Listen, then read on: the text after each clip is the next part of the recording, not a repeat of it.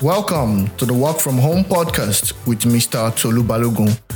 In this podcast series, I will be talking about various ways for you to transit to working from home if you are not already doing so. If you're already working from home like me, I will be talking about a lot of things you can do to scale your business and move it to the next level.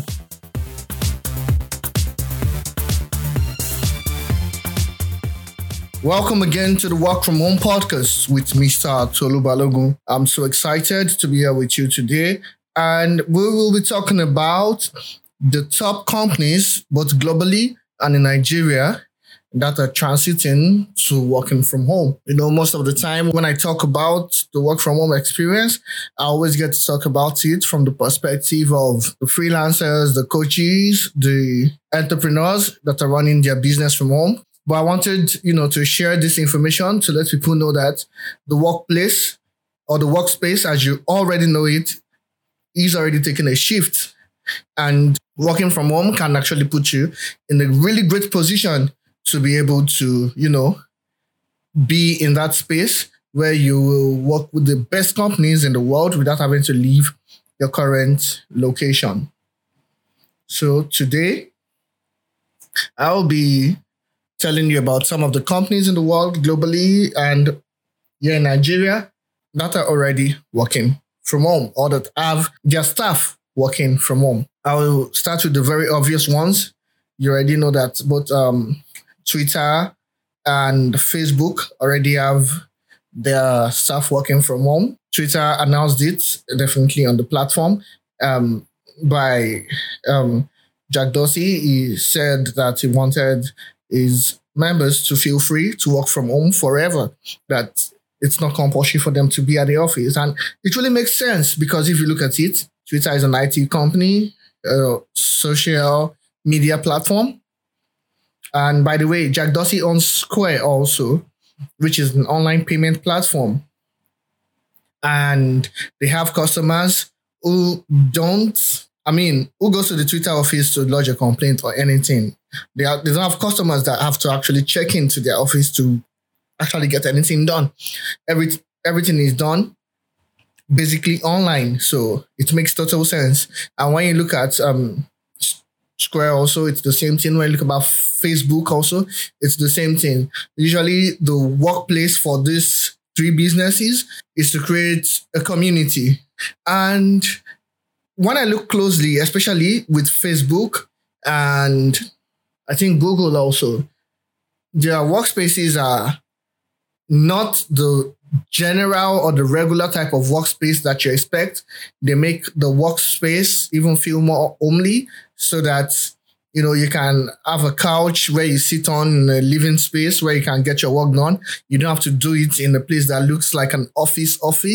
You understand? So this is something that, anyway we look at it, it has been coming for some time for a lot of these tech companies. As I said, Twitter boss announced it that his staff can work from anywhere that they choose to forever. They don't have to actually check in the office. The goal is to get the work done. And it's really smart. And for people like me who prefer to work from home, if I was already working with Twitter, I would be like, that's the best news of my life. Now, when you look at Mark Zuckerberg of Facebook, he made a slightly different statement. It's kind of the same thing, but if you are going to leave the San Francisco area to go or move to a place where you would have to be spending less on living, then there will be a pay cut. I don't think that makes sense. I think it's been a shield businessman, if I might want to call it that way. It doesn't make sense.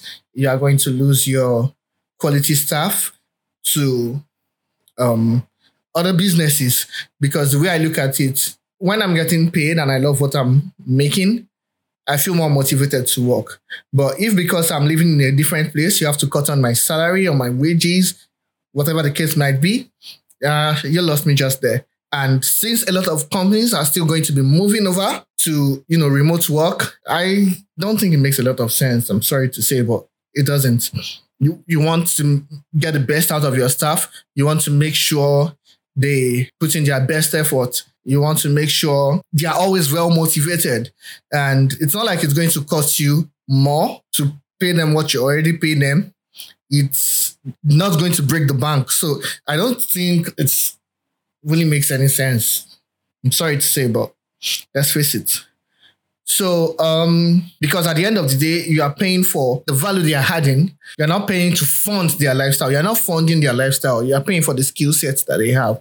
So, except Facebook is running a company or a business model that funds the lifestyle of their staff, then by all means, go for it. But I believe Facebook is paying staff for the value they can bring to the business. So if that is the case, it makes no sense. Now, when we look at some of the companies that have made the most profit or some of the companies that have gotten the most out of the work from home experience, you are talking about companies that do video marketing, video streaming, video hosting, video conferencing, and all of that. And it seems like most of these people, like Zoom, like Google Hangouts, definitely on the Google, are also, closely taking the trend of having their staff work from home. Then I noticed a lot of support staff for a lot of IT companies, for some IT companies where they have to, work on site because of their infrastructure. But then they have the support guys work from home because it makes a lot of sense. The support staff don't have to be on site. They can work from home. A lot of schools are also transiting to online learning. Even I know about the private schools, especially in Nigeria. I know about some of the seminaries in Nigeria transited to, online learning. Probably the government schools are still behind in Nigeria, but I know a lot of the private schools and some seminaries have shifted to online learning. Now, we all know Shopify. Shopify is also, running their business from home now because they even put a date to it. They said all our offices are going to be closed until 2021. So for the rest of year 2020 and maybe some part of 2021, their offices are not going to be open at all. All the staff, the CEO, everyone work from home. The marketing guys, whatever, work from home. And, as I said about also Facebook and Twitter and Square, these are companies that run a lot of their work from home. I mean, that run most of their business or all of their business online. I also know a few engineering companies in the United States. I don't want to mention names, but I know a few engineering companies that have also, diversified their workload. And some of them are doing a lot of work from home, like almost like 80% of their work is from home. And if they don't have to go to the site or be at the office, they're not doing anything. They only, move to work or go out to get stuff done when there's something that needs to be done. Else, everybody works from home. A lot of engineering companies, and you would wonder how are engineering companies able to work from home? There's a lot of the workflow that actually can be done from anywhere. Workflow that just needs you to have your computer and probably internet. You don't have to be at the office. Even if it's work that needs to get something printed, you can always send the PDF file to whoever is going to print it. It's quite easy. Setting up a work from home experience for an office that has always been working at the office, kind of funny. It's really not difficult. It's all about understanding the core tasks that need to be done at the office. And when you think about it, really, most businesses can actually operate at least 50 to 75% of their workload from home. So it's kind of cheaper and easier on the business because then your utility bills get reduced. You don't have to spend as much on your perishables or your things or the things you buy routinely, like the toiletries, for example, the staplers, for example. You might think they don't cost a lot of money, but as they say, little drops of water make an ocean. And at the end of the um, staff also, it also helps them to have more time to spend with the family. And it also, gives them the opportunity to make some savings, especially on gas, on maintenance of the vehicle, and all of the things I mentioned in the episode. I think that was episode 3 when I talked about, or was it episode 1? When I talked about the best parts or the advantages and the disadvantages, where I compared, working from home. I think that was episode 1. Working from home versus working from the office. So if you've not listened to it, please do listen to it. I'm sure you're going to enjoy it. Then, actually, the CEO of Upwork also announced that the staff will be working remotely. There will be time where teams will be allowed to, come to the office, but that is when it is necessary and when it is safe. Otherwise, all their staff work from home. And it really makes sense also when I think about it for Upwork, because Upwork is a platform for freelancers to work. They are making it easier for people to work from home. So it makes like absolute sense for them to say, guys, you've been helping people to work from home all these years. Let us all work from home. Makes a lot of sense. And in my opinion, very brilliant and probably a very good marketing strategy even for them. Like, we are Upwork. We work from home. You should too. Stuff like that. So it helps to, easily and more conveniently pass across the message that don't just do as we say, do also as we do. So for Upwork, it's a brilliant plan, and I hope they can, do some marketing on that. And probably they'll be able to get a lot of companies that have local staff to be able to hire more talent from around the world, more talent that will be able to even do the work better than the local staff they have at the moment.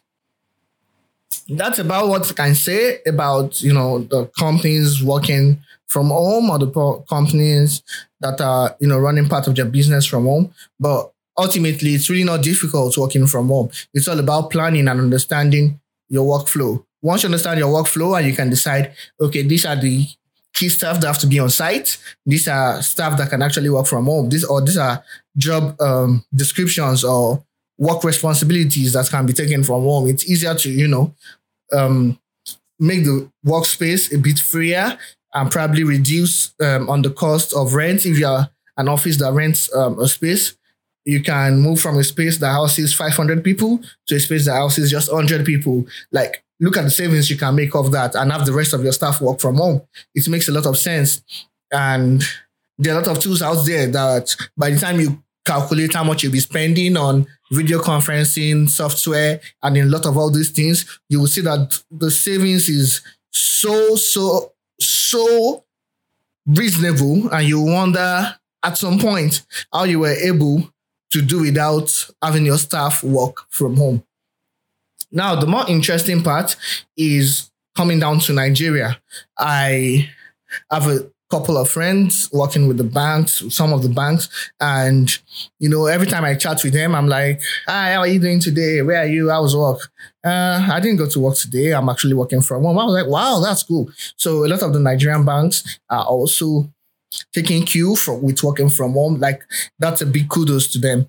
And I want to believe that's probably most of their marketing support, probably legal teams that are working from home. I have no idea how this is done by the banks, but I'm just, just thinking about some of the responsibilities and all from my head.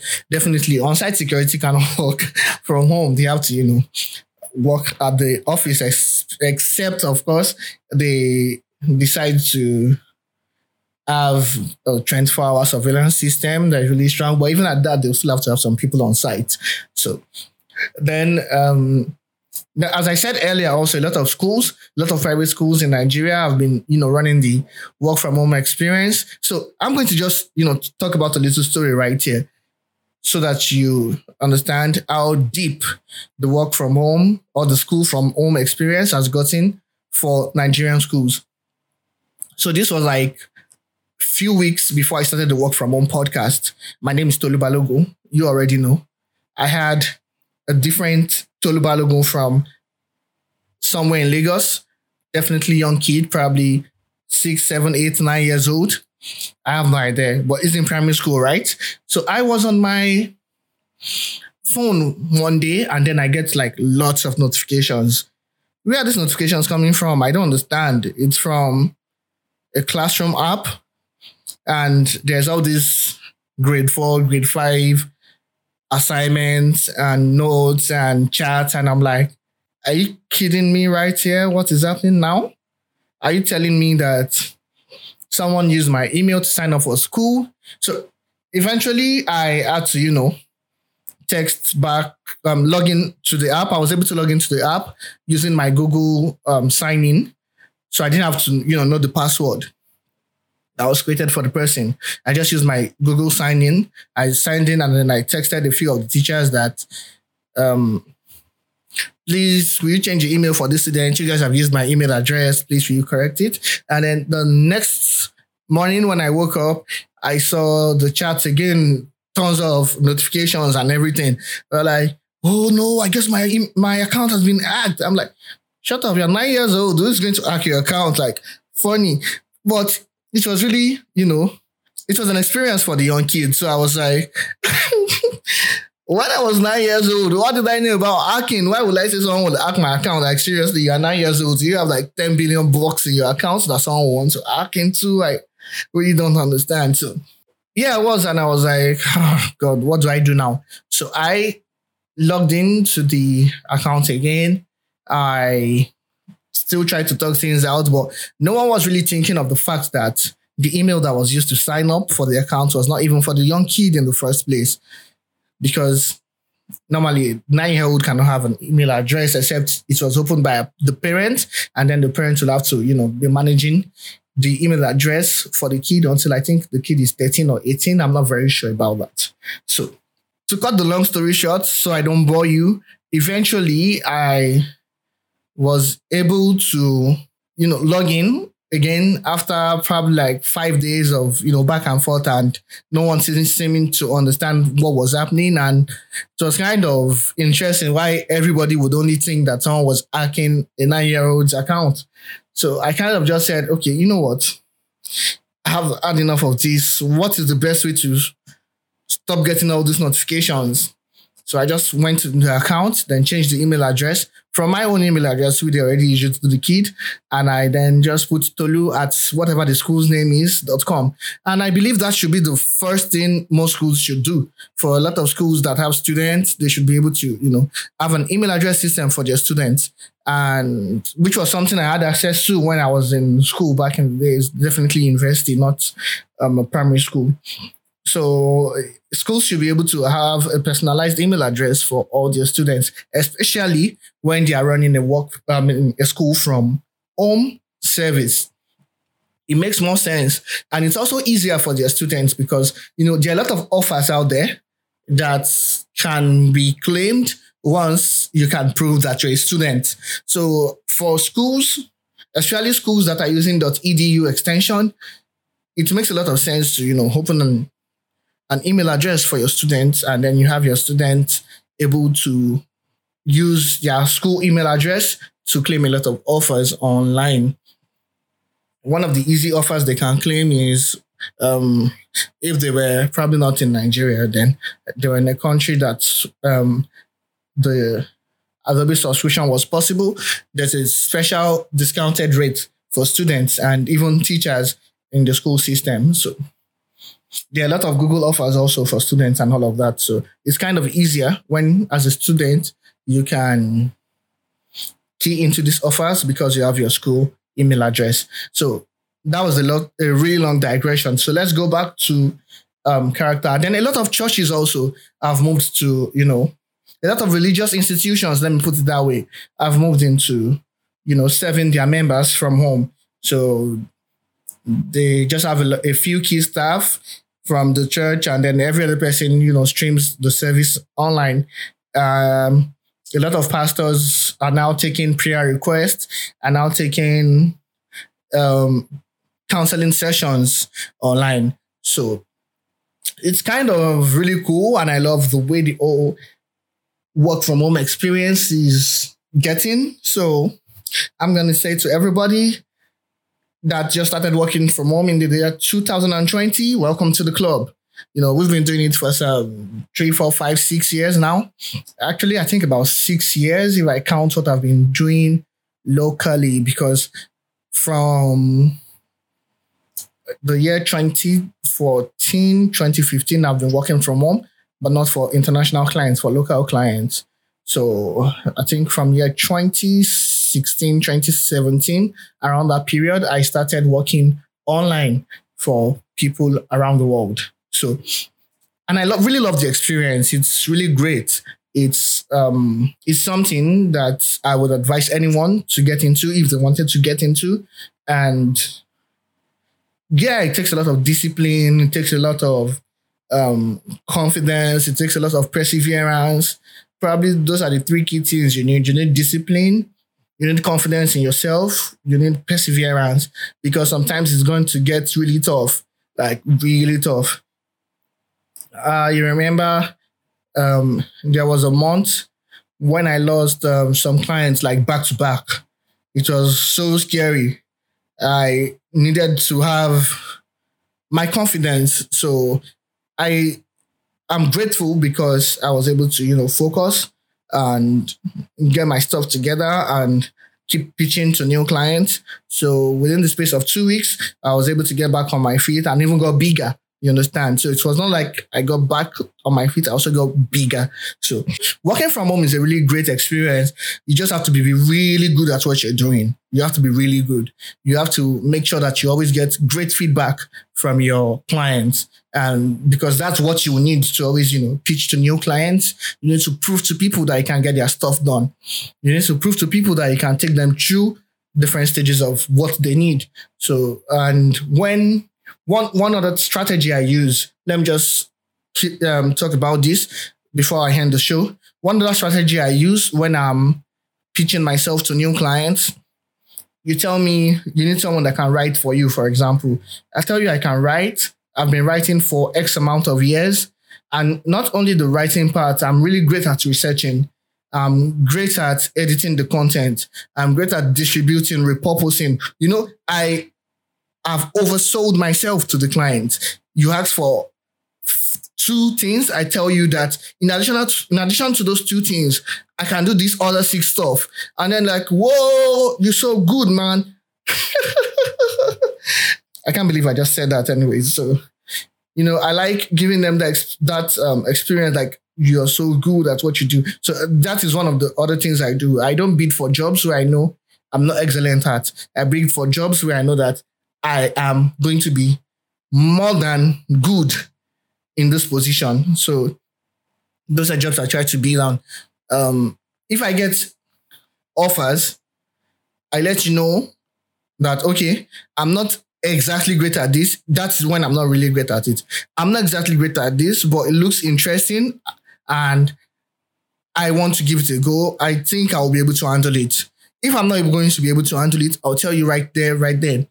I don't think I'm going to be able to handle it. I remember there was a time I got an offer to do an infographic. Yeah. So the man came to me and said, I've seen your profile. I've seen some of your work. It's really nice. He actually showed me one of the stuff he really liked of my work. And then we started discussing the specifics of the project. At that point, I realized, I'm not the one he's looking for. So I told him straight up, I won't be able to do this job for you the way you actually want it. I already understand the deliverables and I don't think I'm the best person for this job. The guy's like, no, I really like you. I really want you to do this thing. I'm like, okay, here's what's going to happen. Send you your offer. I'm going to give you a sample in 3 days. If you don't love it, I'm not going to accept this job. If you love it, then we can go ahead. Then he agreed because he was very adamant on me working with him. And I'm like, I know myself. I know I'm not going to be great at doing this. So eventually we talked together, agreed on my condition. And then I'm like, okay, let's get to work. did it at my spare time for over the space of 3 days. And then I'm like, do you like what you see? It was like, yeah, it's really good, but not what I'm looking for. I said, I already know that this is not what you're looking for exactly. And it's why I said at the initial point that I'm not sure I'm the person you're looking for. I'm very sure at that point the man would have been so impressed, because it will be like, wow, this guy is so truthful. And that is what I want to build. I want to build a name. I want to build a brand that can be trusted. And once people hear the name, they're like, yeah, he's good at what he does. And then it will be easy for me to even get recommendations from people that don't know me. So I want to say a big thank you for listening to my chat and talk and all. I want to say a very big thank you to my listeners. I want to ask that you invite people to listen if you enjoy the show. And also, if you want to sign up for my mentorship session, it's still available. Link to that is in the description box. Before now, I've been talking about the course plus the mentorship. While building the course, okay, this is what happened. While building the course, I realized at some point that people's needs are very different. And if I say that I'm selling a course plus mentorship package, the truth is the course will probably just be great for 3, 4, 5 people. It's not going to apply to every single person. So because people have different skill sets, but they want to work from home. So I've removed the course. It's still the same experience. You just go for the mentorship straight up, and I'll go from coaching you from where you are to where you start earning your money online. So it's strictly one-on-one experience. No buying any course or having to go through and be watching some videos. One-on-one mentorship session. I'll take you from where you are to ensure that you are making money online. Thank you so much for listening. The link to book a free session with me, a clarity session about your work from home chances, is in the description box, and I'll see you next week. Have a great week.